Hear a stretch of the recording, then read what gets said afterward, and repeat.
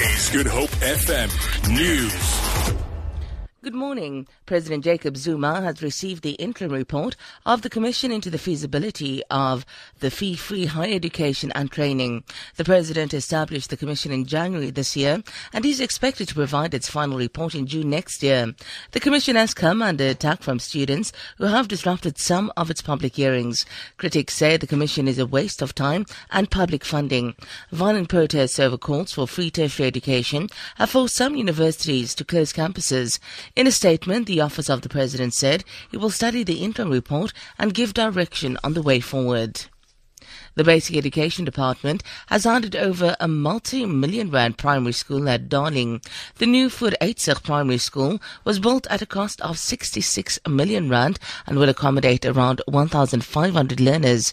Deputy Basic Education Minister Enver Surti says the school has a new science laboratory, computer lab and a multi-purpose hall.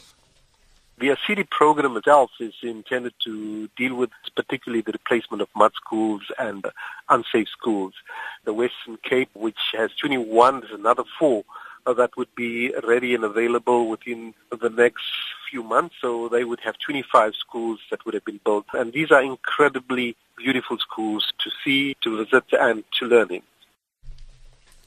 The Western Cape Tourism Department says the sector has grown by more than 18% recently. Provincial Tourism Minister Alan Winde says strategies to attract more tourists are paying off. He says there's investment taking place in the province. We've got 3 Marriott hotels going up. We've got 3 Tsogosans. We've got 2 Radissons.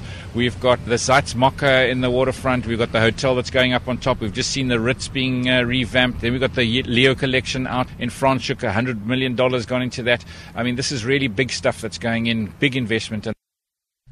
The fight for the White House is intensifying in the remaining 5 days before Tuesday's presidential election. The U.S. President Barack Obama has been urging young voters in Florida to back presidential candidate Hillary Clinton.